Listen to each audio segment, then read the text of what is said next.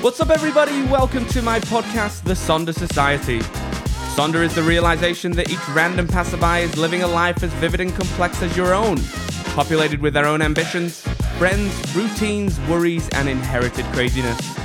In this podcast, we focus on the people behind Instagram, its advantages and disadvantages, and how the future has been shaped around it. I have designed and implemented a platform to share insights with you from a variety of guests with different backgrounds to let you into their life, work, relationships, and experiences. Let's get into it. Chris, thanks so much for joining me. I'm extremely excited to have you on the podcast today and the opportunity to chat with you. How are you feeling? Oh, I'm excited to be here. Can't wait to have a good chat and just talk about life. Awesome. I appreciate you coming in. I know you're going on a flight early in the morning, so we'll obviously have a good chat before you head off. But for those who don't know Chris is a professional athlete who has been a successful quarterback, becoming a Vanier Cup champion in 2017 and Heck Crichton Award winner in 2019, including playing abroad in Spain, Hungary, and Australia. In this conversation, we're going to learn a little bit more about his childhood and family, the world of sport, including the challenges of being a professional athlete, and of course, mental health. So let's start from the beginning. Walk me through kind of your childhood. I want to learn a little bit of that background. Yeah, I was born and raised in Calgary, one of my favorite cities in the whole world. So glad to be living here again. And raised by two amazing parents, and have a younger sister as well who's 18 months younger than me. So we had a really stable household. My parents did everything they could to support me and my sister. And obviously they did everything they could to help us get to where we are now. And super thankful for that. Went to high school in Calgary for a couple of years and then ended up going to a boarding school.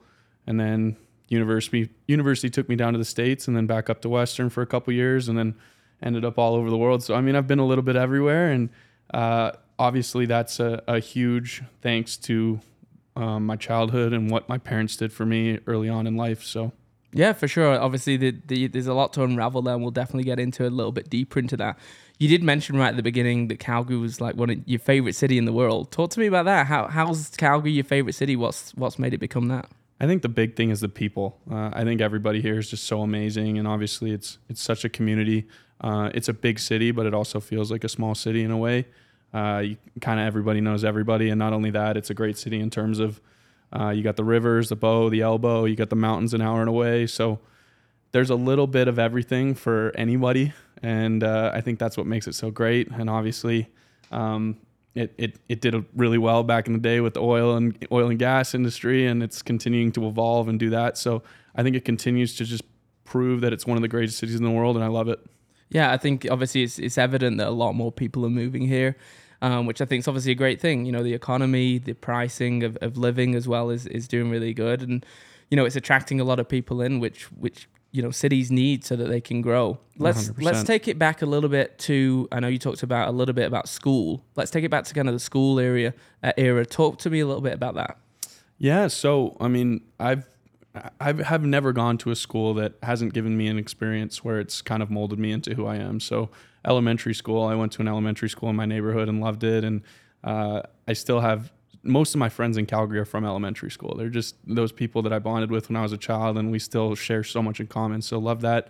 Then I ended up going to a sports school called Edge School for middle school. And it was outside of Calgary, and they ended up building a whole new school kind of on the outskirts in Springbank, Calgary, and played soccer then, actually. I didn't play any football.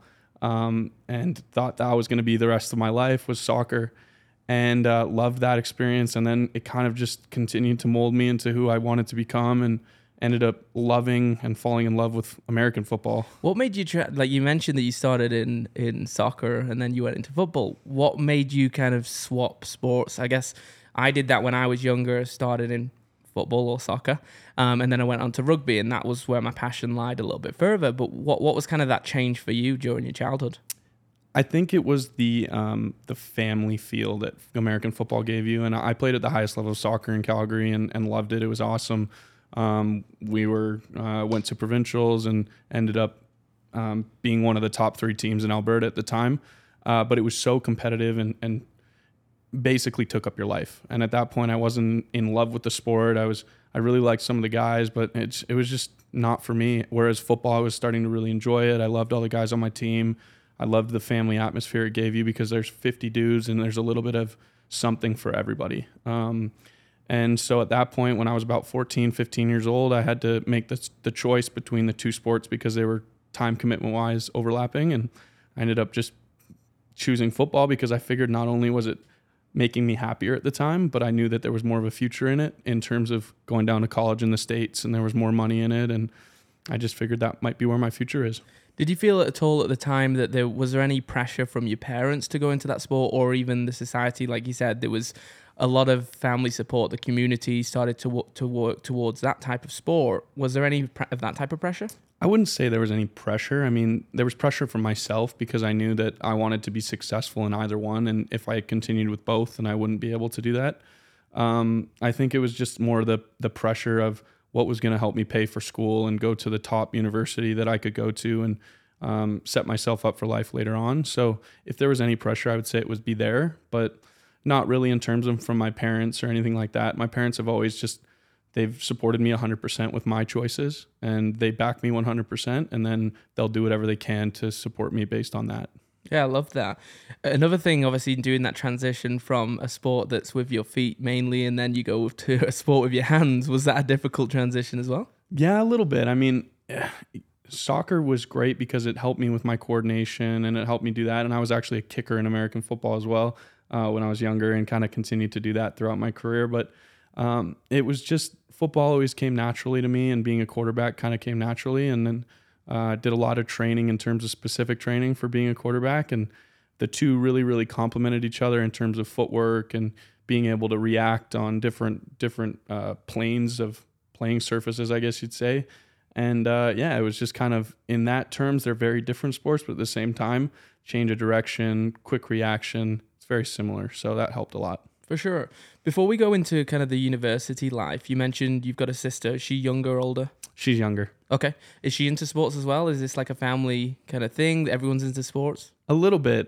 My sister was more of a dancer growing up and did a little bit of soccer as well. And she always did that probably mostly because of me. She watched her older brother and wanted to do that as well. But she was a great dancer. She went to Edge School as well and did that, and was a great, graceful dancer. And I loved going to watch her perform.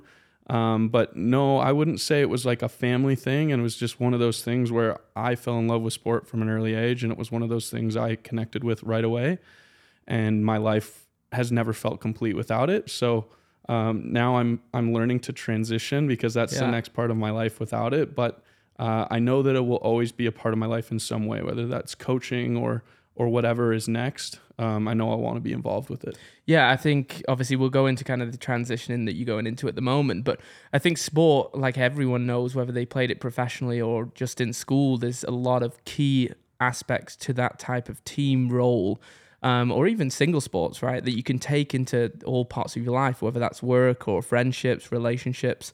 So you definitely can learn a lot there. I want to learn a little bit more about kind of the university life, and again, transitioning into that as you're growing up and then going into sports. But tell me about kind of your life in university. What did you go in and study, and try and remove almost the football part away from it, and then talk to me how you transitioned into the football. Yeah, so when I went down to the States, I went to the University of Buffalo, and it was always my dream to kind of go Ivy League because I had always been a high. It was stressed in our family to do well in academics. I'd always wanted to go Ivy League. Why was it? You said it was stress? It was an important part to our lifestyle, I guess you'd say, because my parents always thought it was just very important for them growing up. It was always they were told that it's important to get a degree and do what they can. I think that was just part of their lifestyle, and then that moved on to they were telling us it was important for us to try to get a degree, and they felt that it set you up a little bit better in life. And I think now we're learning that there are other options and there are other pathways you can go. But in terms of what my parents told me and what they tried to help me with, that was the best thing for that. So, but was that difficult for you though? Because I know you said like you were obviously focused on sports, but then you getting pushed down the academic route. How was that for you?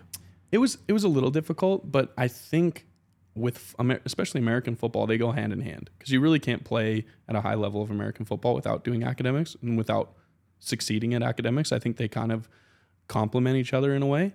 So for me, that was always just the pathway. It was go to the best school you could go to, and that will also help you kind of become the best football player you can be, as well as play on the best team. So they complemented each other, and obviously I'm super grateful for my experiences, and it's taken me all over the place. But yeah, I started at Buffalo and started studying biology because I wanted to go to med school actually at first. And then from there, when I transferred to Western, they actually took all of my credits, which was 2 years worth of credits. And they took some of them, like organic chemistry, and said, we can transfer that as an arts credit, something like that. Ouch. So yeah, it hurt a lot. And there were classes that I didn't want to retake because they were not only difficult, but I didn't find the content very interesting. Sure. So I ended up transferring into kinesiology instead. And I still wanted to do something in terms of the human body and kind of learn about movement and stuff like that. Wasn't sure what I'd do with it later on, but I knew that it was something that I was interested in and that I could use in terms of my training and stuff like that for sport. But yeah, that's what I ended up graduating with, was a Bachelor of Arts in kinesiology. And so far I haven't really used it very much, but it's still, again, it helps me with my training and maintaining my health. So I'm grateful for that in that way. Yeah, for sure. I don't think you're the only one that hasn't used their education, but there's nothing wrong with that at all. Want to learn about, I guess, key moments during your childhood. So this is probably university time. I talk about a little bit more that what you participated within that childhood period that enabled you to, I guess, become the professional athlete that you've become. Obviously, we'll go into how you became that person, but I want to kind of know, was there a bit of a tipping point during the phases of growing up that made you realize that, okay, there's something a little bit more here that I've got or I can give to sport? Yeah, I think it would have been kind of my transition to edge school from elementary. And that was when I really noticed that I was kind of maybe a little bit higher competitiveness, really wanted to take sport maybe higher than other people, and possibly had a little bit more athleticism overall. Just because I was playing Division I soccer at the point, I knew I was playing at the highest level there, and it was teaching me things in terms of my life that I was using in the classroom and other things like that in terms of preparation and all that stuff. So, I mean, I think that was kind of the turning point, and noticing that I wanted to take sport to the next level and continue it higher on and trying to reach different steps as you go. So from there, it was just continuing to take it as far as I could. For sure. There's obviously a lot of difficulties we also experienced during our childhood. What was a difficult time for you that you experienced?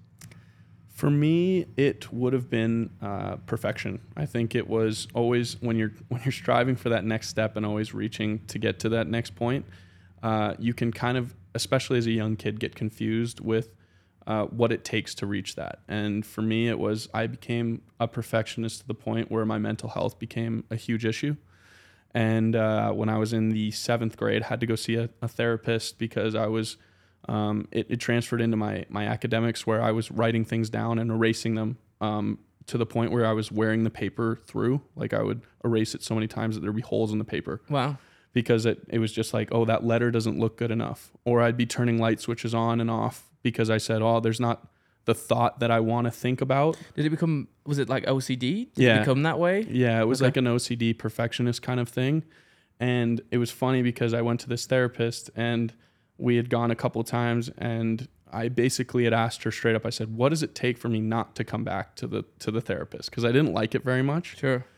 And now as I've grown up, what did you not like about it? Like, I think it was hard for me to be vulnerable, but I also didn't like as a kid not being, I guess, to me, it was also almost a form of perfection. It was showing that I wasn't the perfect person, I guess you would say, having to go to therapy. And now that I've grown up and learned that that's not true at all, I think therapy is so important. And I think whether you get that through your friends or you go to a professional, whatever it is, I think that's crazy important because I think everybody could use it in their lives.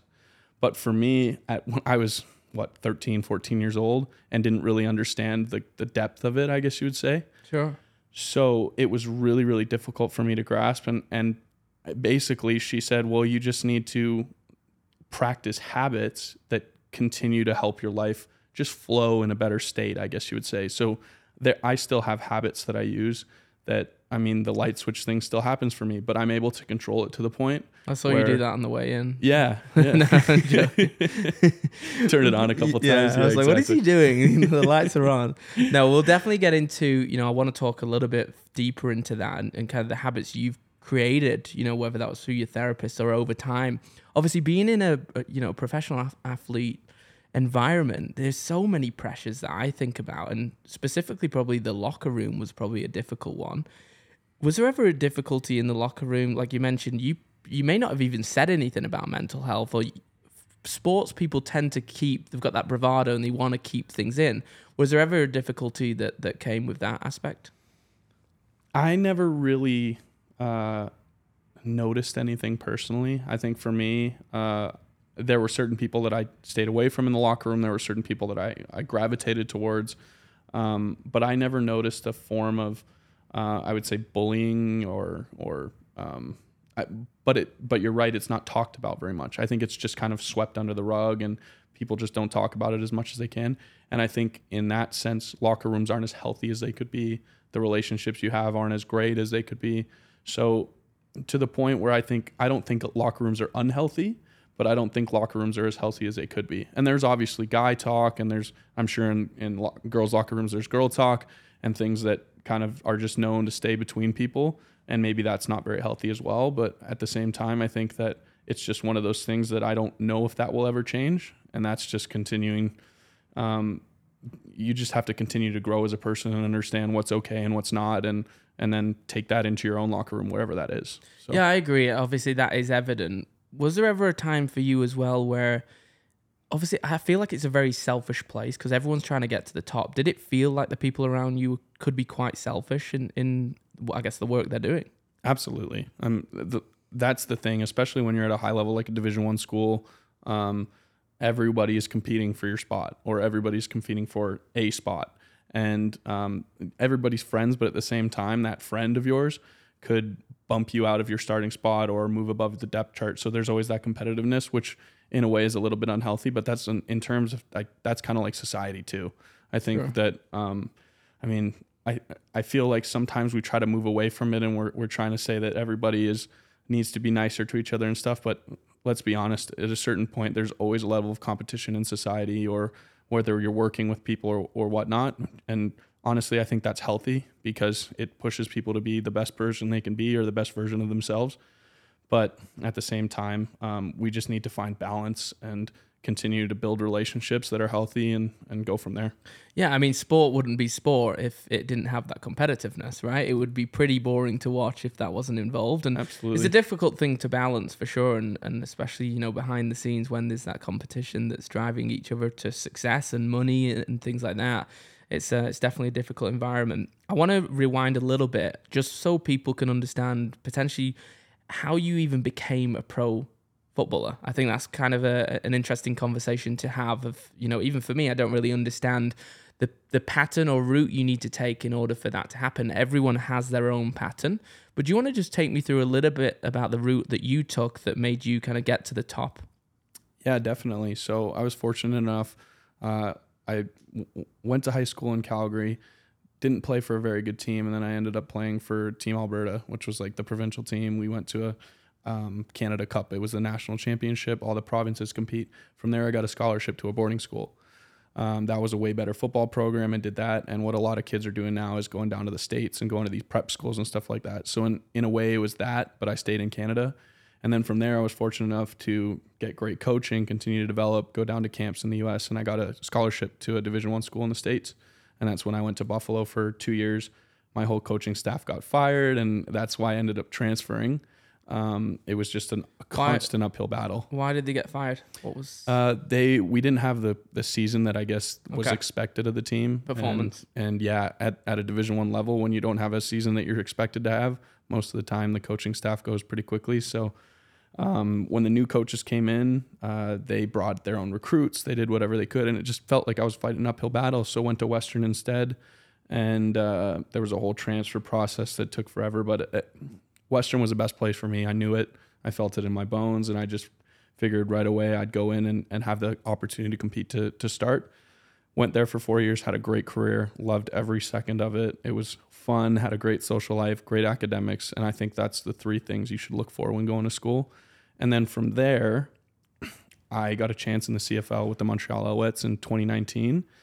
When I was in camp with them, my head coach got fired, my GM got fired, and they ended up sending me back for my last year of school. Had a great year there, and that's where I won the Het Crichton. And I, in my last game, tore all the ligaments in my foot. And from there, I was kind of like a liability. So the CFL didn't re-sign me. And I felt like I had more to give to football. I didn't want to be done with it. So I ended up looking for other routes and what might be out there. And it ended up being that Europe was the best thing for me, because not only was it, I would say, more of a relaxed form of professional football, but it gave me the opportunity to travel, which I always wanted to do. So... Yeah, and you mentioned like coaches getting fired, and so was there ever times of interactions where it became difficult? I guess I'm trying to get at, was there ever personalities that you didn't get along with within the coaching teams? Definitely, especially at Buffalo. I think that was the toughest interactions. Was when you come in with a coaching staff that believed in you and that recruited you, and then they get fired or decide to leave. And these coaches that you've had no interactions with come in, and especially at a level where they're trying to always constantly move up in the world as well. They are constantly looking for more pay, the higher level of football. So they try to bring in their recruits, because if they can develop their own recruits, that looks great for them. So constantly you're battling with these relationships with coaches that maybe aren't always the best, but you do what you can, and you have to try to maintain a good relationship, because otherwise you're never going to play. So you always, at every level of football, there's a level of politics, or just in sport in general. And I think in other things as well, there's a level of politics.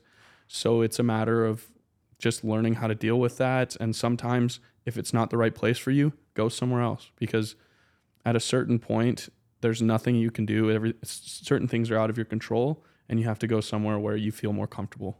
Yeah, and I think you've got to have that confidence as well to take that move, right, and say, this isn't the right place for me. Where can I make the move that's going to be the right place? Like you said, when you went to Western, you realized that those three pillars, you needed those to be successful. You could have a great coach, but if another one of the coaches wasn't great or great to you, it causes friction, right? And it's very difficult to move past that.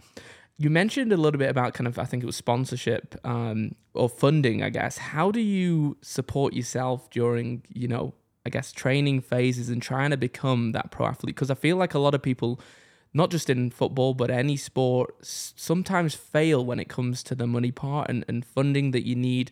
Did you get sponsorships? Were you funded through schools? How did that work for you?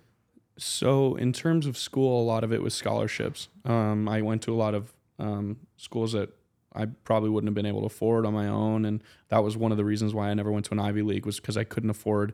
They don't offer athletic scholarships. They only do financial aid. And we were kind of in the middle of it, so they would never give us what you needed to pay for school. Whereas I earned an athletic scholarship to Buffalo. I earned an athletic scholarship to Western. So there were things that helped me pay for things.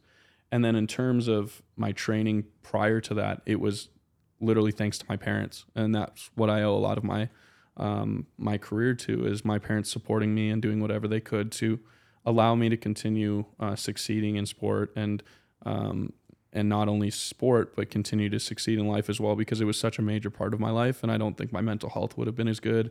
I don't think I would have developed into the person I am today without it. So I owe a lot of it to them. And then even after I was done with university, pro football in Europe and elsewhere isn't really sustainable. And there are parts of your life where you definitely need help and support. And I've been lucky enough where they've helped me with that. And they've said, as long as I continue to enjoy it and succeed with it in a way, they would be there for me. And I finally got to that point where I said, I don't want that to happen anymore.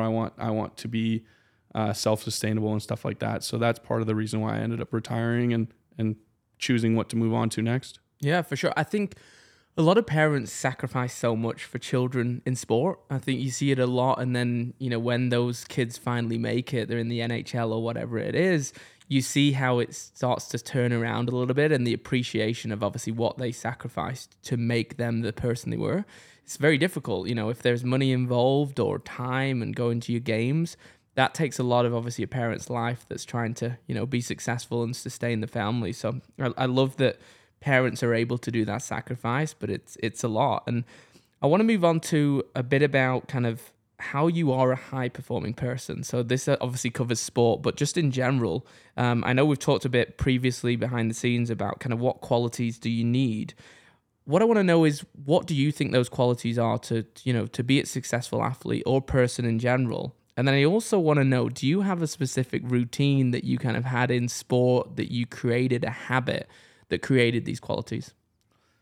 Yeah, I think it's a really, really tough question, because I think there are so many different ways to succeed in not only sport but life as well. And being a high performing person is a very broad range, I guess you would say, because there are different ways to succeed, not only in sport, in life, in whatever you're doing. So I think in terms of that, it's just about doing the right things. And I think the most important part is creating relationships with people that are good. I think in sport, in life, whatever you're doing, the people that you meet will help you succeed, because and creating relationships that last as well. One of the lessons my mom told me when I was younger is never burn a bridge with somebody. Even if you are in disagreement with them, even if maybe you a little bit of hate for them or something like that, never completely burn the bridge, because you never know when in life they might be able to help you, or they might be able to teach you something. So I think in terms of becoming a high performance athlete, you can never do it on your own. I think you need help from other people. So I think that's been the greatest lesson for me, is to continue to not only create those relationships, but ask for help and ask for help from other people who have gone through things that you've never gone through, or have been in situations that you've never had to be in. So I think that's the biggest thing I've had to learn, and I continue to try to develop qualities that will help those relationships. And I think it's one of those things that's going to continue developing for the rest of my life. I don't think anybody's ever going to be perfect at creating relationships and maintaining relationships with anybody. But I know that's helped me a lot, and it continues to be a major part of my life. Yeah, I agree. I think when you look at any sports figure in the world, when they get awards, they always put it back to the people that were around them, right? Their circle, their inner circle of how they got support. And even through childhood, when I look back at the sports I did, I couldn't have played half the sports if I didn't get the uniform, for example, to just go to a game, or the boots that you needed. That support alone, and then obviously the friends that you've got within that team. There's people you like, there's people that you don't like. Yeah. And that's how you really progress and kind of find yourself within teams and the environment there as well. I want to learn a little bit about, I guess, kind of what's the hardest part about being an athlete. Now, I'm sure there's tons of pros and cons, obviously, within the industry of sports, but what do you think's the hardest part about it? The hardest thing for me would be almost never being in one place for a long time, because sport obviously takes you so many different places, and I think that's also one of the positives of it, because you get to see so much of the world and meet so many different amazing people. But it's hard to create relationships that last a long time. I think moving around in terms of friendships, and when I moved away from Calgary, when I moved from my high school, there were a lot of people that, I don't know if resentment is the right word, but maybe looked at me poorly in a way where I felt like I was abandoning them or something like that. And so I lost a lot of my friendships then. And then same thing when you move from high school to university, you create new relationships and you kind of fall out of touch with people. So it's very difficult for me to maintain, I would say, a lot of different friendships, but you really find out who I would say your best friends are. I was about to say, you probably have now that when you think about it, you've got a handful of people that you can always turn to. But I think that's just general in life. Obviously there's the difficulties of you traveling and moving away, and you're always going to have that. But when you look back, the older you get, your friends become less and less. Yeah. And the ones that are the true friends always stick around, right? And even when I've traveled, it's a very similar situation, although mine wasn't for sport. It's the same. I've still got friends, great friends in England.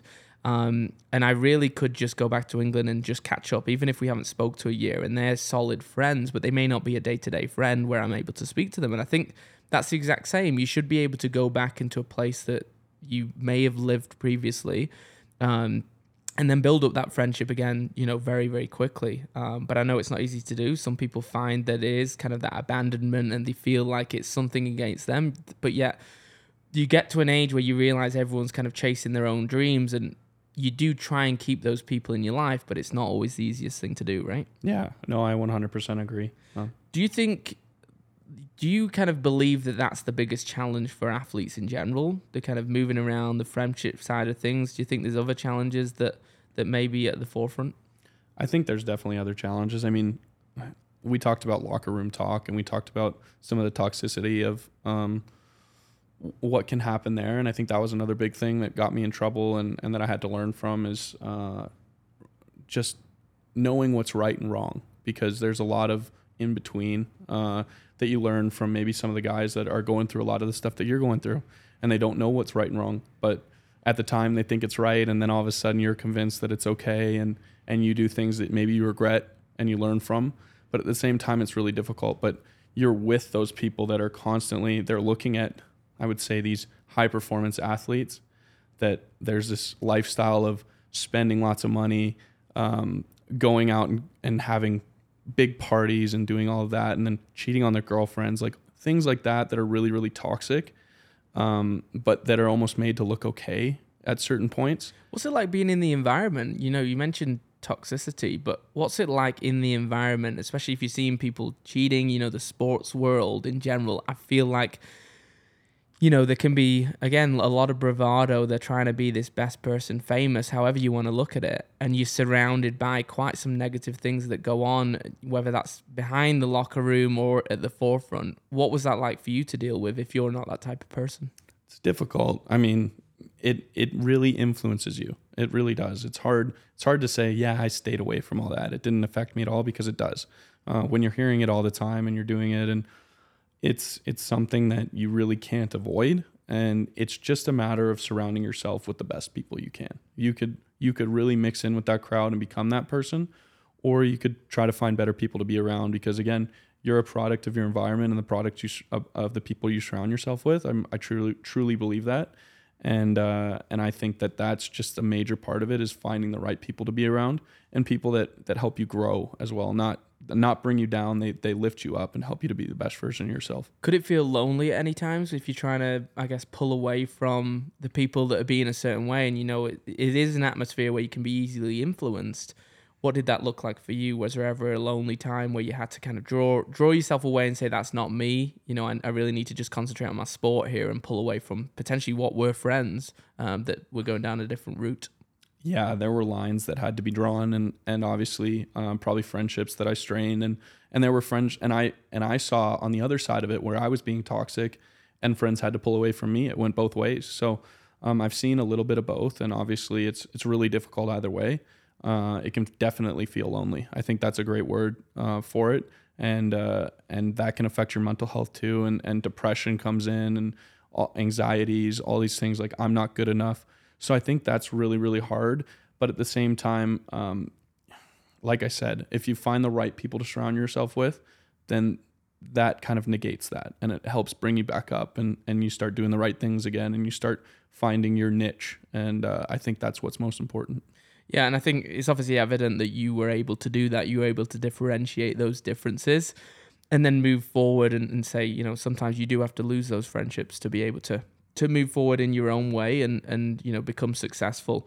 On the flip side of that, obviously there's pressures, which we've talked about a little bit already, but I want to know, what was the most pressurized situation for you? Now, I know there's obviously the route of typical big games and, you know, that throw, that pass you've got to make.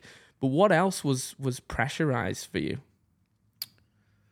That's a tough question. You're like all of it. It was. I mean, especially when you're put in the spotlight, if you're the starting quarterback or whatever, and not only that, but again, I talked about how important academics were in my family. So it was important to succeed in not only one area of your life, but multiple. So I think the pressures of that kind of build up on you. And again, I think it's just about understanding that it's okay to ask for help. And I think that that relieved a lot of that pressure, and that helped me understand that I'm not alone in it, and that there are people that can kind of help me carry the weight of all of that. For me, for football, it was my teammates, knowing that I wasn't the only guy in the field, and understanding that if I got into the hands of my teammate, they'd do the rest. In school, if it was like asking my teachers for extensions. And I remember having a lot of classmates saying, "Oh, you're getting favored. You're you're doing whatever because you're an athlete and you're a football player. And I said, how many times have you actually just gone up and said, hey, I have things going on in my life. I need an extension. I need a little more time. I'm not feeling great, things like that. And they said, well, I've never had to. And I said, well, I had to this week. Like, it was a really difficult week for me. And they said, absolutely, no worries. So I think it's just about putting yourself out there and understanding that there are people that want to help if you ask the right questions and you, again, create relationships that are good ones. Yeah, I think that, again, good insight. I'm sure a lot of people, again, not just in sports, can relate to those types of experiences. Let's talk a bit about, I guess, living abroad. Obviously, we talked at the beginning, you've been in Hungary, you were in Spain, you were in Australia, probably all different experiences. Been to Spain, I've been to Australia, not in the same aspect that you've been, and we can go into that for sure. But what was your experience like living, or I guess moving away? Obviously, you told me you left behind your friends and kind of what you've only ever known, which was Calgary or Canada. What were the defining experience that you had there? What was kind of the emotions of being able to move away? I was ready for it, I think. I think that's the best way to say it. I had lived away from home since I was 16 because, like I said, I went to a boarding school and done that. But it was kind of my first time, like you said, away from really being away. I didn't have anybody I knew. I wasn't in Canada where I was comfortable and all of that. So, but every experience was completely unique in its own way. Spain was during COVID. And I remember flying into the biggest snowstorm Spain had ever had in 50 years. And it was it felt like I had flown out of Canada and just done a circle and come right back. Yeah. But nobody spoke English at the same time. So it was a little different. And then Hungary we were right next to when Russia invaded Ukraine. And it was a little bit scary in that aspect. And then when I went to Australia, it wasn't a high level of football, I would say, but the people were amazing and the relationships I created there are definitely ones I value. And so everyone I took something and tried to learn from it and tried to take, but it definitely made me uncomfortable being in each situation, but you just kind of learn to put yourself out there and kind of roll with the punches. Yeah, I think you can't go any other way, right? When you land there, like you said, a snowstorm, you've just got to deal with the environment you're in and learn from that. And that probably makes you a better sportsman as well, right? Being in an uncomfortable but comfortable environment teaches you so much about life. Obviously, the places that you went, what was kind of your favorite place? Was there one particular that you had a favorite? Was the one that was your least favorite? I don't know about least favorite or favorite. I mean, Spain was tough because it was during COVID, so I didn't really get to experience a lot. I saw a lot of Madrid, and I thought Madrid was an amazing city. I loved it. Lots of culture and art. But again, I wasn't really able to go anywhere. There was a curfew.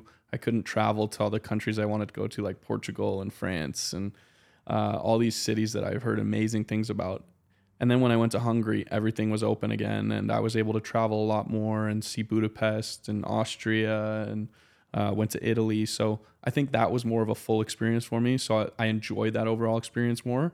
And then Australia was tough because I only got to spend a little bit of time there before I blew out my knee. And it was just kind of a rough experience because they had gone through the wettest winter they had ever gone through. And then they were transitioning into the wettest summer that they'd seen in a long time. So lots of rain. So that made the experience a little different. But so I think overall my best experience was Hungary. I loved it. Loved the people. I'd made a ton of great friends, but I also loved Spain. So Europe to me was amazing. Interesting. It's interesting because I kind of was looking at these and I'm like, he's probably going to say Australia. You know, everyone has that passion to kind of go, I'm flying out to Australia, the other side of the world. But obviously in Europe, there's so many small places that are just really cool. You can, really experience a different side of life when you get into kind of, you almost stop being a tourist, right? When you move somewhere, you're not a tourist anymore. You have to be intertwined into how they live, and that's definitely something that you can learn as you progress there. Yeah, the history was amazing, and just seeing kind of all the different architecture in each different city. Prague was unbelievable. I'll never forget just walking through the streets and being mind blown every street corner you turned around. So I think that was amazing for me, and maybe that's just my personality, as I love the history of Europe and doing that. But I also love the challenge of being in a place where a lot of people didn't speak English, and you had to find other ways to communicate with people. Can you speak another language? I can speak a tiny bit of Spanish, just kind of like Okay, intros let me hear it. Hola, me llamo Chris. That's beauty. I can't speak any language, so I just ask every time if someone says they can do it. I'm like, okay, pressure's on. But I want to talk about, again, you mentioned it, friendships and relationships. Obviously, being in a different time zone, being in those different countries, not knowing how long you're going to be there. How did you maintain friendships or relationships? How did you even maintain that? If you knew you were in a place for a certain amount of time, then you could be moving on. What did that look like? In terms of maintaining relationships back home, it was, again, finding the people that you really, really cared about. And maybe you don't talk to them as much as you talk to them when you're home, but checking in every once in a while, and they would do the same with me, and just maintaining that relationship in a way. And then in terms of knowing that I wouldn't be in a city in Europe for too long, but trying to create relationships that would last as well. It was just, again, about knowing that these people could be people that you see again down the road in maybe 10, 15 years, and you're traveling Europe, and you hit them up and say, hey, I'm going to be in town for 2 weeks. Do you want to meet up and do that? And I know that we'd be able to pick up right where we left off. So I think that was super important to me, was just building relationships the best I could, knowing that I wouldn't see them again for a long time, but hoping that one day we'd be able to see each other and pick each other up and pick off where we left off, basically. So. Yeah, again, I feel like there's so many sacrifices. If you're trying to get to the top, I mean, they talk a lot about in sports how lonely athletes can be because they've lost all those friendships. By traveling, they've got to train 24/7. Their mind is constantly on the game. And that's very difficult, right? And especially for other people, because again, they look at it as abandonment and why am I not involved in their life? But they don't realize, especially when you've got that competitive nature of where that drive comes from and how you get to kind of that next level. I think that can be difficult for a lot of people.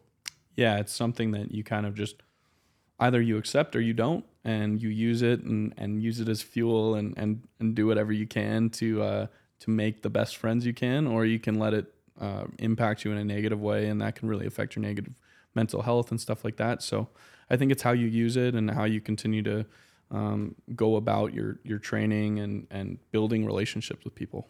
Yeah, and I think also, the friendships probably don't understand the stability part of it.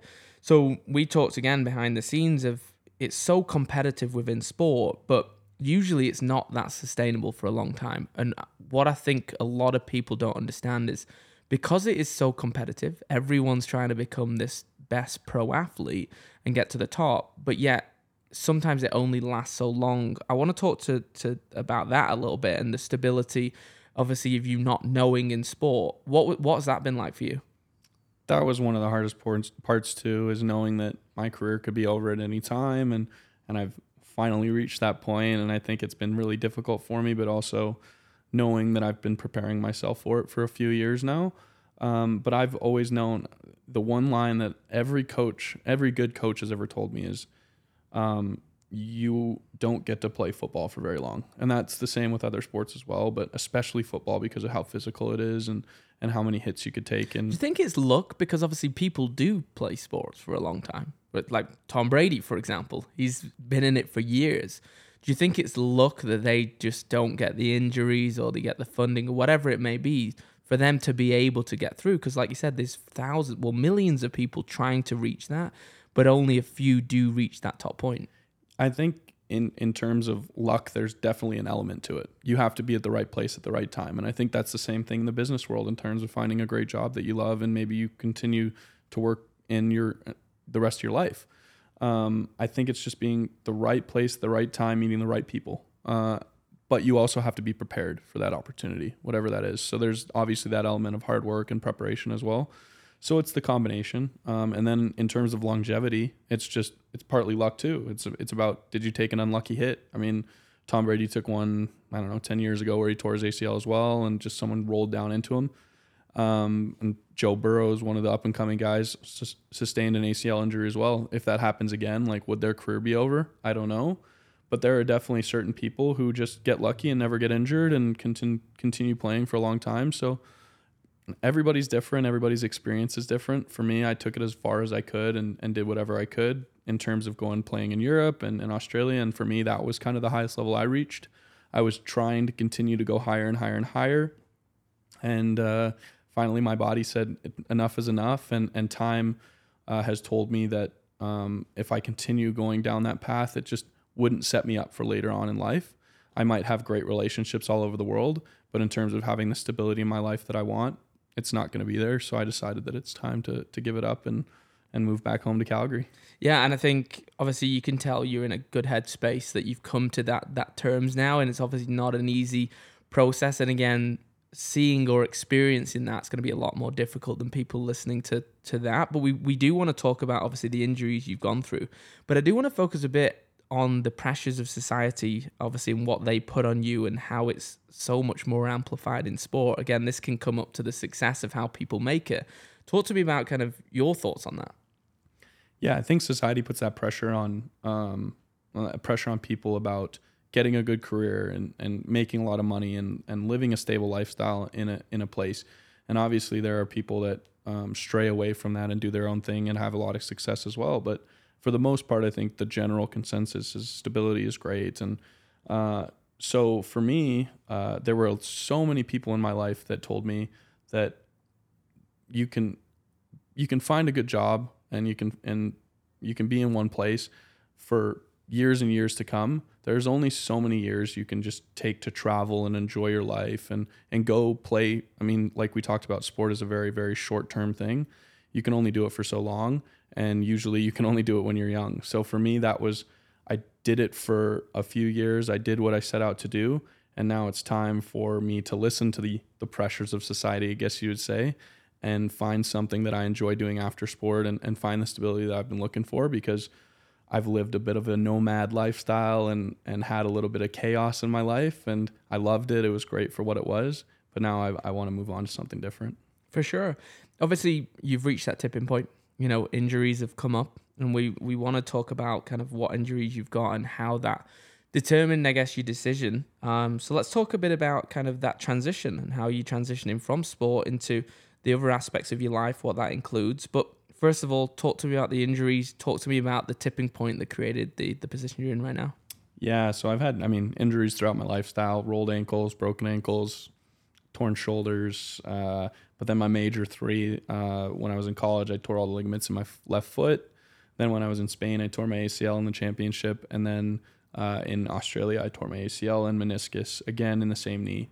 And being a kinesiology student, I know that the stats from coming back from a second ACL are not great, and your chances of re-injury continue to go up every time you get surgery. So for me, it was just the risk to reward wasn't there, and it was time for me to find what makes me happy after sport. And again, it's bittersweet because I loved playing football and I loved what it did for my life and how happy it made me.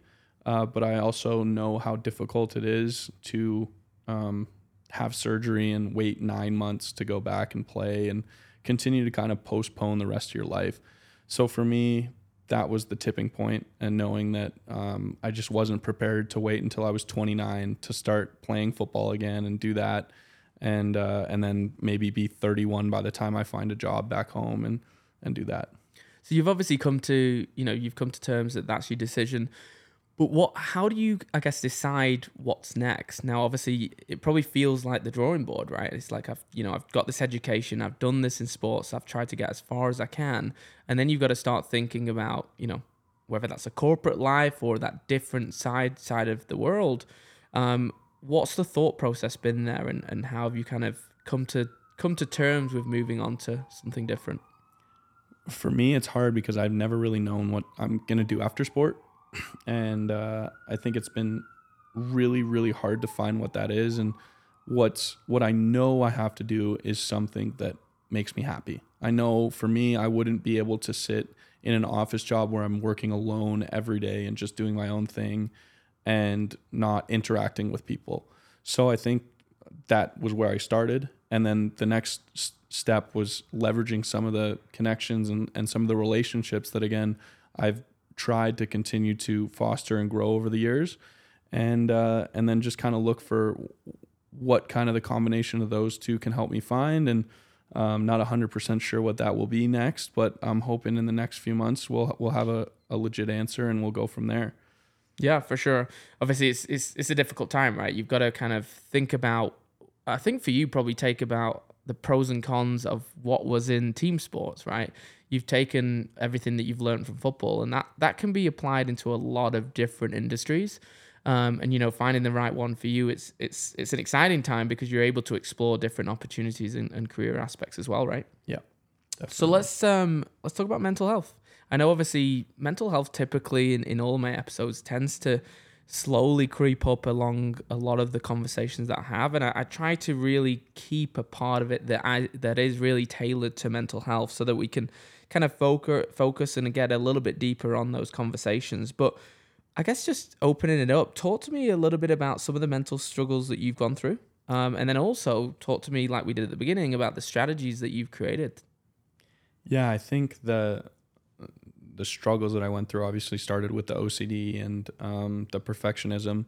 And then that kind of, obviously when I learned about it, it stems from anxiety. And then obviously there are points where I definitely get seasonal depression. And then I've dealt with depression when I'm not playing sport and recovering from injury and stuff like that. So there's, different aspects of it and different levels. And I've felt to the point where, again, I was, when I was really young, I was to the point of hurting myself because it was just so miserable to be doing things over and over and over again, to the point where it would take me 5 hours to do homework that should have taken 20 minutes. When you say young, how old? I was like 13, 14. So not a child, but I was kind of in my teens and middle school. Do you mind me asking, when you said you considered, what did that look like for you? For me, that was just like banging my head really hard against things and like trying that. To me, that was like, I didn't want, I wasn't suicidal. Okay. You didn't want to not, okay. No, I didn't want to end my life, but I think getting to that point. If it continued for years without help, that I definitely would have gotten to that point because I knew how dangerous and how I was a danger to myself in a way, because again, I'm a athletic, strong person, and knowing like if I bang my head against the wall, I'll be doing it pretty hard. So there were definitely points where it was just not a good experience for me, and I knew that I had to get help, and my parents knew that I had to get help too. What was it your parents that noticed first and said, hey, you need to get help? Did you notice that something was different in the way you were acting? I noticed for sure, and then that stemmed into them noticing. I think it was just they realized how big of a difference in my life the perfectionism had taken over, to the point where, again, I wasn't able to finish a lot of my homework. I wasn't able to do things, and it just like affected every part of my life: sport, sleep, school, everything. Did it just create, you talk about perfectionism a lot, but did it create frustration? Is that what then turned into the anger side of you would take it out on yourself? Yeah, definitely. Yeah, I think it's difficult, right? I think I've probably had a small part of OCD and still do, or control, whichever way you want to look at it. It can be frustrating, especially if you don't understand how or identify kind of when it's coming up or when it's happening. And over time, obviously, you develop strategies to do that, which you've clearly done. And obviously, you're not banging your head against the wall now, are you? Yeah, no, definitely not. But there's strategies that you can create to be able to kind of stop those triggers, I guess. What have you created, whether it was through yourself or your parents or your therapist, that helped you to stop getting you to the point of, becoming suicidal? Yeah, well, the first strategy, like I talked about earlier, was I asked the therapist, what does it take for me not to come back? And she said, find strategies. And I said, okay, I'm going to use the competitor in myself to find these strategies. I don't know what that was about it, but for me, that was my, tipping point for overcoming some of the, negative effects of it. So for me, that was breathing techniques. Kind of closing my eyes and breathing very deeply, and kind of just being in the moment and understanding that I don't need to be a perfectionist to gain, the respect and the validity of others, I guess you would say. And that was for me why I wanted to be a perfectionist. I wanted others to view me as the best. And I had to understand that that's not the case. You don't need to have perfect writing for someone to see you as a good person. Did you care a lot about what people thought? Do you think that was a bigger driver than your own internal competitiveness? Definitely. Right. I think that's one thing for me. I just always wanted to be the best, not only for myself, but I wanted to be the best in others' eyes. And that was very, very important to me. And I had to learn that that's not as important as just being the best version of yourself to you. So I think for me, that was a major thing, and learning to get over that and the breathing techniques. And then I think sleep was a big thing for me. I was noticing that when I slept less, my habits would get worse and worse and worse. So just understanding that I needed to go to bed at a good time and get 8 hours of sleep or whatever it was. And that helped it a lot. And then from there, it was just continuing to build habits that I noticed that the big thing was understanding that I didn't need to be perfect in others' eyes. I'm kind of glad you talked about that, because I think that refers a lot to why I'm bringing guests on this podcast. You know, it's a very safe space to be on the podcast, but it's a very difficult thing to do. It's not easy to come on a podcast and put your story out there. There's difficult conversations. But a lot of us in this world, I think pretty much everyone has, you know, they want to be seen by others in this positive light. And this is why I want to focus on the people behind Instagram. We all have this story, and behind social media, not just Instagram, we're painting this best picture to get that gratification and you know, to feel better by making people think that you've got this perfect world or perfect life. And that's not the case. And a lot of people put that pressure on themselves internally to say, I need to impress other people. But there's always a story and a background and experiences that take us through life. And you do get to an age where, and I'm definitely at, where you, I hate to say you don't give a fuck, but you don't. You really just let go. But it's difficult. There's been times it took me years to even understand, how do you let go of other people's opinions when everyone's got an opinion, and also there's so many opinions going around, and that's probably something that you struggled with as well. Yeah, no, I agree. I mean, I think one of the things when I first heard about the podcast and learned what you were doing is I looked at the name and I had no idea what Sonder meant. So the first thing I did, I Googled it. Yeah, so it's funny because again, I've kind of not given too much away about it, and I've let people kind of understand it. Someone was telling me that because that new Dermot Kennedy album, he's just named it Sonder, and I was like, I was first, brother. So don't worry. But no, I think that's a good thing. There's actually a video. I'll send you the link on YouTube. If you type in Sonder, and it's got this short. It's about a 3-minute video, and it's pretty captivating. And I think everyone, you know, if you're listening to this, take a look at it. And that was a bit of motivation to what it is, and learning kind of that there is literally people around us that may never be a part of our lives, but they're going through things just ourselves. You know, we read a sad article today about a paramedic that unfortunately her daughter passed away, and she actually attended the scene, didn't realize it was her daughter on the scene, and she was attending her, and then realized later on that it was her that died. And I watched it today on the TV, and the mum came on and talked about obviously the experience of that, and that really emotionally grabbed me. And I just thought, again, there's so much going on in this world. You know, we're sat here right now, we're in the middle of Calgary, in the city, there's cars going by, and everyone is living a life literally as vivid and complex as your own. Yep.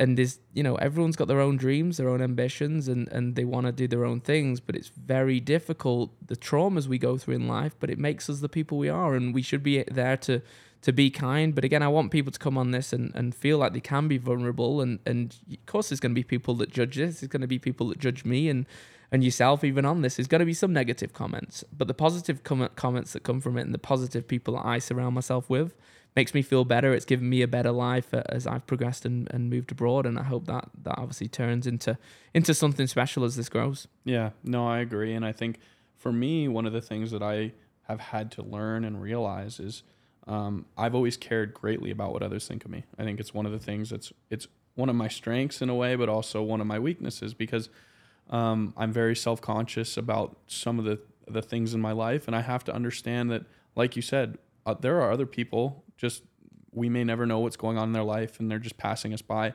but people care less about you than you think they do. I mean, there are people that are close to you that obviously care greatly about you, but at the same time, there are things that if you're just passing somebody in the street and whatever, it's not a big deal for you to go out and enjoy your life and maybe do things, and people aren't going to judge you as much as you think they are. So I think that's a great thing. And It's something that I'm constantly learning, and sometimes I'm with my parents and my dad will do something and I'll get really self-conscious and say, oh, you shouldn't do that. But I'm just like, let him be him at a certain love your point. dad. Yeah. I love him. He's a legend. He is. He definitely knows how to have a good time. I used to, this was legit. I used to go out, let's just say a bar. I was younger, but I used to go out in the bar and have complete fear. Like I would walk in and I don't even know how to describe, but it would feel like everyone's zooming in on me. Yeah. And their eyes are just watching me and judging me and what I'm wearing. And I would think about everything, what I'm wearing, my shoes, my hair. And to the point of, like you said, perfectionism, and it just got completely out of control. And what it created was massive anxiety, so that you would have the social anxiety of going out would make it very difficult to even actually go out. I think we've talked a bit about, you can almost victimize yourself by having mental health, and we don't ever want to go down that route because there's obviously a lot of struggles that people go through. But it's important to talk about, and obviously making sure that we can talk about it, and specifically men, we're trying to improve that, and I know there's Mental Health Awareness Day for everyone. But I do genuinely believe that everyone goes through some form of negative mental health throughout their lifetime. But it is important to kind of focus on the positive outcomes that can be taken from those experiences. I guess now looking at it, what's been the positive outcome of the experiences that you've had? I think it's finding balance. I mean, being a perfectionist to the point where it's unhealthy isn't good, but being a perfectionist to the point where you strive to be the best version of yourself has helped me in more ways than I can imagine. I mean, it's helped me succeed, and I attribute that to part of the reason why I became the highest level of athlete I could be, and part of the reason why I graduated from university with a good grade point average. So, I mean, being the best version of myself didn't stem from just nothing. Like, obviously I wanted to be a perfectionist, and that stemmed from being the greatest version of myself. I just had to learn that didn't mean writing a perfect letter and doing all these little things that really didn't matter in the grand scheme of things. It was more about just, again, being the best version that you can possibly be, whether that's surrounding yourself with the best people or going to the gym every day or doing things that, again, in the grand general scheme, make you a better person and continue to help your life grow. So certain things like that, I think it's just taking the little lessons from each thing and understanding that they are helping you. It's just there are certain feelings that you get out of it that can be dangerous, or that you need to talk through to understand. Sometimes you can't learn those lessons on your own. Sometimes you need to go talk to somebody and understand that. And that doesn't always mean a therapist. Sometimes that can mean your best friend, or who knows, maybe it can be a stranger in a bar. Again, I think that's what's great about the name of your podcast is someone passing you by could have the answer to your problem. You never know, based on their experiences and what they go through. So I think, like you talked about, everybody's going through something. We just need to sometimes talk about it to understand why we're going through that.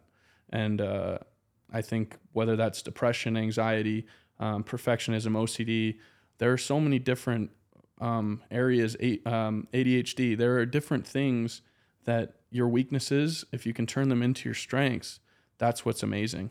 Yeah. And I think, let's not underestimate, obviously it's difficult to do, all 100%. the challenges, if we talked about everything it took for you to get to the point you're at, and myself.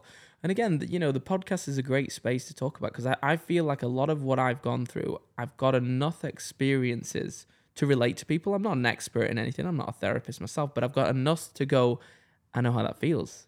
This is how it felt for me. And that can be difficult. And we talked a bit on a previous episode about not everyone understands what it's like, because not everyone's had anxiety. And I remember when I first told someone about kind of my anxiety and they didn't have it, they just couldn't grasp. They couldn't understand, especially physical symptoms that you would get. They just couldn't understand how that could happen throughout kind of a mental health process. But the hardest part is literally teaching your brain to be different, and kind of revert back to what people would think as normal, but it's not. There's not a normal. I will happily say I will never get rid of my mental health. I just don't think it'll ever disappear. I think what I've done is I've become pretty damn good at learning what my triggers are, how to kind of deal with that. And there's still parts that's upsetting and frustrating that I deal with day to day, but I've become okay with it. And again, the biggest pressure was thinking people around me weren't okay with it, and that's what I found the hardest was I was actually okay with it because I was like, look, I got to live with myself every day. This is what I deal with. But people around me would get frustrated. And that was really hard for me when they think, say if I'm going through a panic attack. If you have a panic attack when you're out, you can't control it. Yeah. You are in this complete state of panic, obviously, and they don't understand why. They're like, oh, we're just going here, like no big deal. Of course it's no big deal, but to me it is a big deal. And being able to kind of communicate that to my friends was very difficult. And the people, again, I surround myself with kind of understand that and are okay with it. I talk about it now. Obviously, I'm pretty open about it, and hopefully people see that in a light of it's okay, and they probably actually have something the same. Whether they'll share that or not, it's definitely something you can relate to someone with. I definitely agree. I think it's something that everybody struggles with in a different way, and whether or not they want to talk about it is totally up to them. But I think it's one of those things and it's continuing to become a major part of society, is just understanding that whether or not, it's not whether or not you go through something, like I just said, everybody goes through it. It's how you deal with it, how you go through it, and how that kind of affects your lifestyle. And then just, again, surrounding yourself with the people that are okay with it and doing whatever you can. And then finding the people that can not only just help you with it, but can help you turn that into maybe a strength and something that maybe makes your life better in a way. Yeah, for sure. Obviously, I want to thank you, first of all, for being able to share that. It's not easy, and hopefully my goal always is to see, first of all, people to understand, like you said, the reason why it's called this is everyone's going through something, and behind the scenes there's a story. But some people may listen and just be able to relate that little bit and say, me too, buddy. Like, I do the exact same thing. So hopefully that works. So I appreciate that. Want to go through kind of the final topic, the one that everyone dreads, dating. It is something that comes up. Everyone seems to ask about it. People are nosy. But again, I think people are open about talking about it. We talked about it, I guess, a little bit throughout kind of relationships. First of all, cut to the chase. Are you single? Very single. Single. Here's everyone hitting up the Instagram after this. But obviously, traveling, that's going to have had some effects into relationships and that. How did that affect relationships specifically? Trying to connect with someone and traveling, again, having the stability side of things that making it difficult. Yeah, it was very difficult in terms of creating a long-term relationship. For me, it was, again, stability is important in terms of creating relationships in a way that actually means something to me. So if I'm going to be with somebody, long distance is it's just not something that I've ever really wanted to do. It's not something the thought of makes me feel comfortable about. So I just never really even put myself out there to find a long-term relationship. So knowing that I was in different places for a short amount of time made that really, really difficult. And that's part of the reason why I just never got into a relationship. But I talked about the toxic parts of my life, especially in college. And I had a girlfriend, and I made some really bad mistakes, poor decisions. And I've had to learn from those and grow from them. And I think it's made me better now. But obviously I've hurt some people in the past and had to deal with the consequences of that. And now I'm hoping that I can just use that and create a better relationship with somebody in the future. Do you mind me asking how you hurt them? Yeah, I cheated. I was 100% cheated. Cheated multiple times in multiple ways, I guess you would say. Okay. Again, things that I almost felt were okay because other people were doing it and they're saying that it was okay. And then all of a sudden I convinced myself that it was okay. And obviously it goes deeper than that. And there were parts of the relationship on both sides that maybe weren't healthy and made me think that it was, maybe she was doing something. And I said, okay, well, if she's doing it, I can go do it. And who's to know? I mean, I told myself a story that might not have been true. And I think that's a huge thing in relationships is be careful about the stories that you tell yourself because they might not be true. They might be something that you make a big deal and it's really not a big deal at all. So I think that was one of the things I learned is you have to know all the facts. You need to know as much as you can before you tell yourself these stories that could really be detrimental to a relationship. Yeah, I mean, first of all, kudos for you for obviously, kind of admitting that, and I know it's in your past. I want to know, I guess, obviously it would have affected the person that you did it to. How did it affect you? Yeah, it was, very, very emotional for me. Mm-hmm. And like I said, I cheated in different ways. And at first it was, it was the classic cheating that everybody talks about. But then it was obviously the social media aspect of cheating and talking to girls when I shouldn't have been talking to them and stuff like that. So I think it was just important for me to learn that there's not just one way to cheat on somebody, especially in a world that we live in, where I think all these dating apps and all these things that are out there that make it really easy to talk to somebody and get away with it. Yeah. It's not okay. I mean, I think that's what we need to understand. And what I don't think we talk about enough is, there's so many different ways to cheat, and you just need to, I think communication in a relationship is important because you need to know what's okay with your partner and what's not, and then go from there. Yeah, I think obviously there is a lot of ways to cheat, right? There's the physical, there's the emotional, et cetera, and it has become more accessible. And that actually leads into kind of what I wanted to ask about, I guess, being an athlete. I think it's probably known to a lot of people that you probably get more attention than the typical male, let's just say. Obviously, that's pretty difficult to navigate. You know, you've probably got a lot of these choices. Girls are probably, almost ready, available, let's just say. How did you deal with that? And maybe it was the negative and you went down the cheating route because of that attention, but how did you deal with the attention that you were getting when you were an athlete? Yeah, that was definitely part of it, and probably the reason why I ended up doing it the first time and everything like that.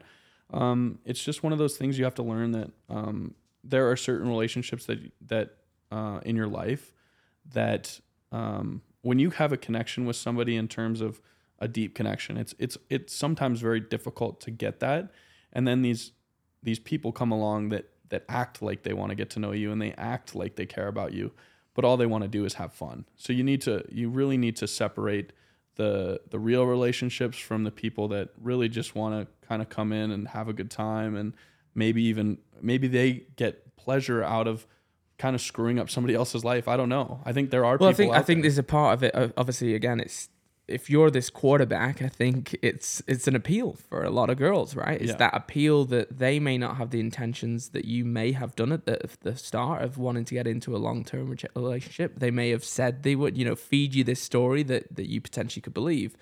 Yet they're with that quarterback, and then when things change and they've got other options, it's a continuous cycle. And I think honestly it is the danger of the dating world we live in. Obviously there's a lot of people in happy relationships, but there's also a lot of people that are in relationships that are not happy. And there's also people that are just completely conflicted with the amount of choice that there is now in the dating scene. And that can be definitely difficult to navigate. And, we've talked about cheating on different episodes and how that affects people.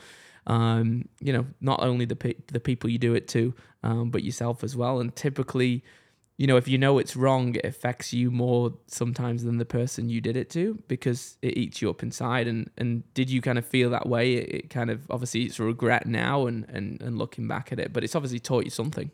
Yeah, no, it's definitely something that still eats me up. And, but again, it's one of those things where either you can use it in a negative way or use it in a positive way. And I'm not saying cheating is a positive thing, but if you learn from it and you take it into the relationships later on, then I think that's what's most important from it. I think that as long as you can grow from it and continue to become a better person and then foster relationships in the future with the things you've learned, that's way better than just continuing to be kind of a scumbag and an asshole. Did you at the time, did you admit it, or did you kind of get caught out? No, again, so different forms of cheating. Sure. First time I fully admitted it and immediately knew I was wrong. And then the second form, obviously the talking online and doing all of that, I had convinced myself that it was okay. Yeah. I had convinced myself that maybe she was doing it. I told myself this story, even though maybe she wasn't.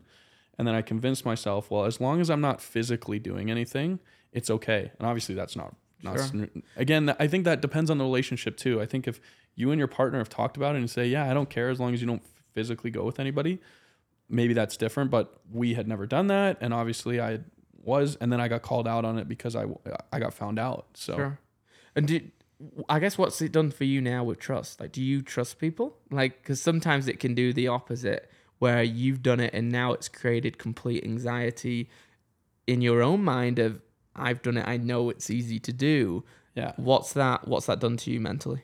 I'm careful, obviously. I'm really careful about who and how far I go before really jumping into something. But what it has done is I realize how important communication is and opening those communication channels to understand what's okay and what's not. Because again, like I talked about, everybody's different. What everybody wants is different. It's just a matter of finding that person that works with you and what your wants and needs are, and then going from there. So I think just a matter of finding out who you're with and what they are okay with is the most important thing. So I think I took something and I tried to learn from it, and I think that's the most important thing I learned. So yeah, for sure. Good for you. For the current dating scene, obviously we talked about it a little bit then. It's a very complex world. What's your thoughts on the current dating scene? It's hard for me to have an opinion because obviously I'm single, so it's not working out too well for me. But yeah, fair enough. Are you on dating apps? I am, yeah. Okay. So what do you think about them?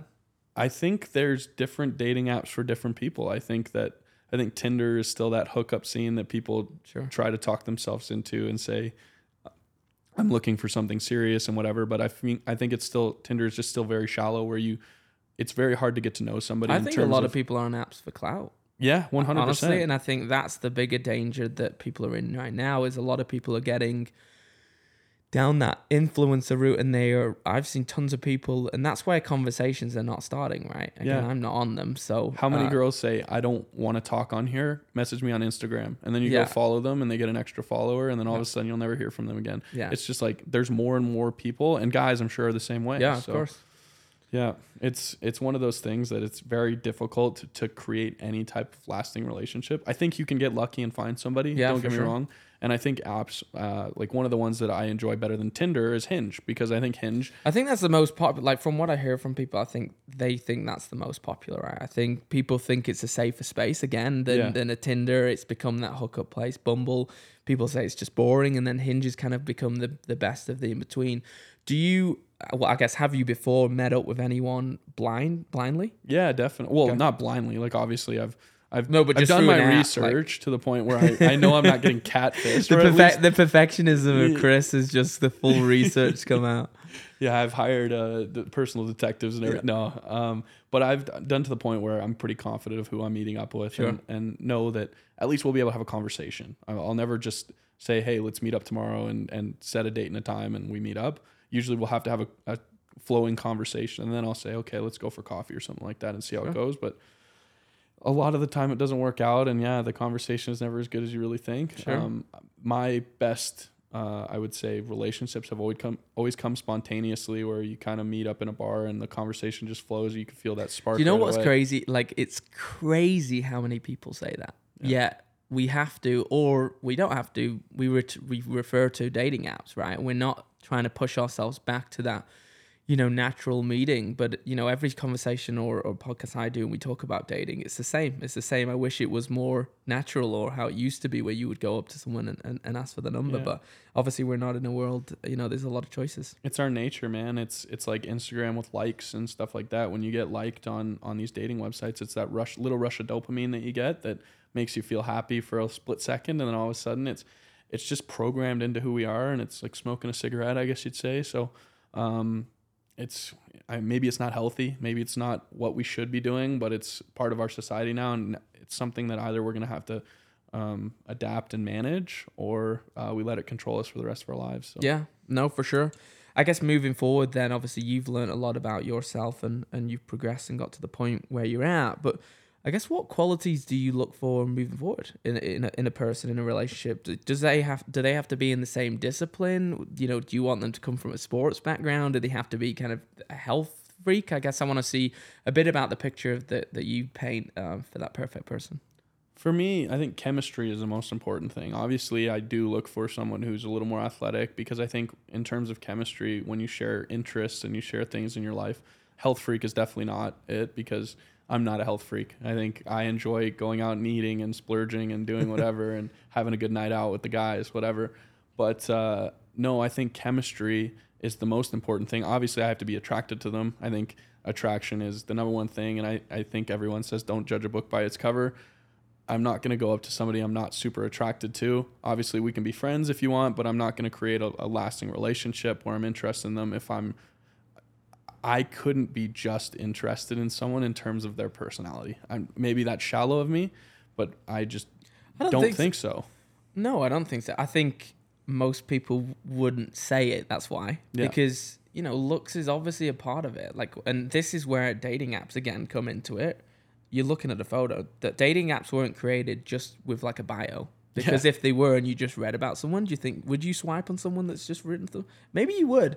Like, if you think about it, someone wrote a really cool bio, like just a little paragraph about themselves, and you're like, yeah. The next one, you're like, oh no, she's a bit of a crazy one. Well, it's like that new show, Love is Blind. Well, not new, but Love is Blind. Yeah. Like, they've tried to separate the looks part of it. And I think that's a really interesting show. Like, honestly, I watch it. I've watched pretty much all of them. I'm not caught up yet, but it's an interesting show because I think it's, obviously depends how set up it is by the producers, but actually going into those rooms or the pods and not being able to see anyone, but just talk to them and try and connect. Obviously, there's a lot more on the line there, proposing afterwards, and there's pressure in that. But it's interesting to see if you could make a connection with someone that you've not seen before, and then afterwards, you develop. Because I've met people before that I've not necessarily found attractive immediately, and then suddenly, like, whether it's their career or who they are, their personality, they've suddenly become attractive, and it's this instant attraction that draws you in, and I'm like, holy shit. Yeah, I agree with that. That was a different vibe, Yeah, no, I've been the same way, where maybe at first you're like, oh, they're kind of cute, like whatever, and then all of a sudden you get to know them and you go, oh my gosh, they're the most attractive person ever. Like, yeah. I think that's 100%. I think personality can amplify, but to the point where I'm like, I wouldn't go talk to that person if I didn't know them, then I think it's hard. But yeah, personality is 100% needs to be part of the equation. And I think it amplifies looks. But to the point where what I look for in somebody, I think it's really just comes down to chemistry. And then if I'm attracted to them, and then based on the conversation and flow and interests and all of that, I mean, it's hard to know because everybody's a little bit different, and my relationships have been very different. It's just a matter of kind of what feels right based on what time of your life you're in, I think. Yeah, I think obviously after this, I can help you, do the application for Love is Blind, and we'll see if we can get you in the pods. But obviously, thanks so much on a serious note for all the topics. Obviously, they've not been easy to speak about. We've gone through your childhood, obviously your passion that you had in sports, and the tipping point of moving out of that. And then also obviously dating and that sensitive subject too. On the show, obviously, I asked someone, all my guests, to nominate someone they'd like to be on the show. Have you got anyone kind of you can think of in mind that you'd love to kind of hear from, that you think they've got a story? Some people say people that they feel like they would open up a little bit more if they came on something like this. What's your thoughts there? That's a really good question. I know. I like to put people on spots because I'm just curious who it would be. It can be anybody. It can't. Anyone. Does it have to be somebody you know? If you say Jim Carrey, I'd love it.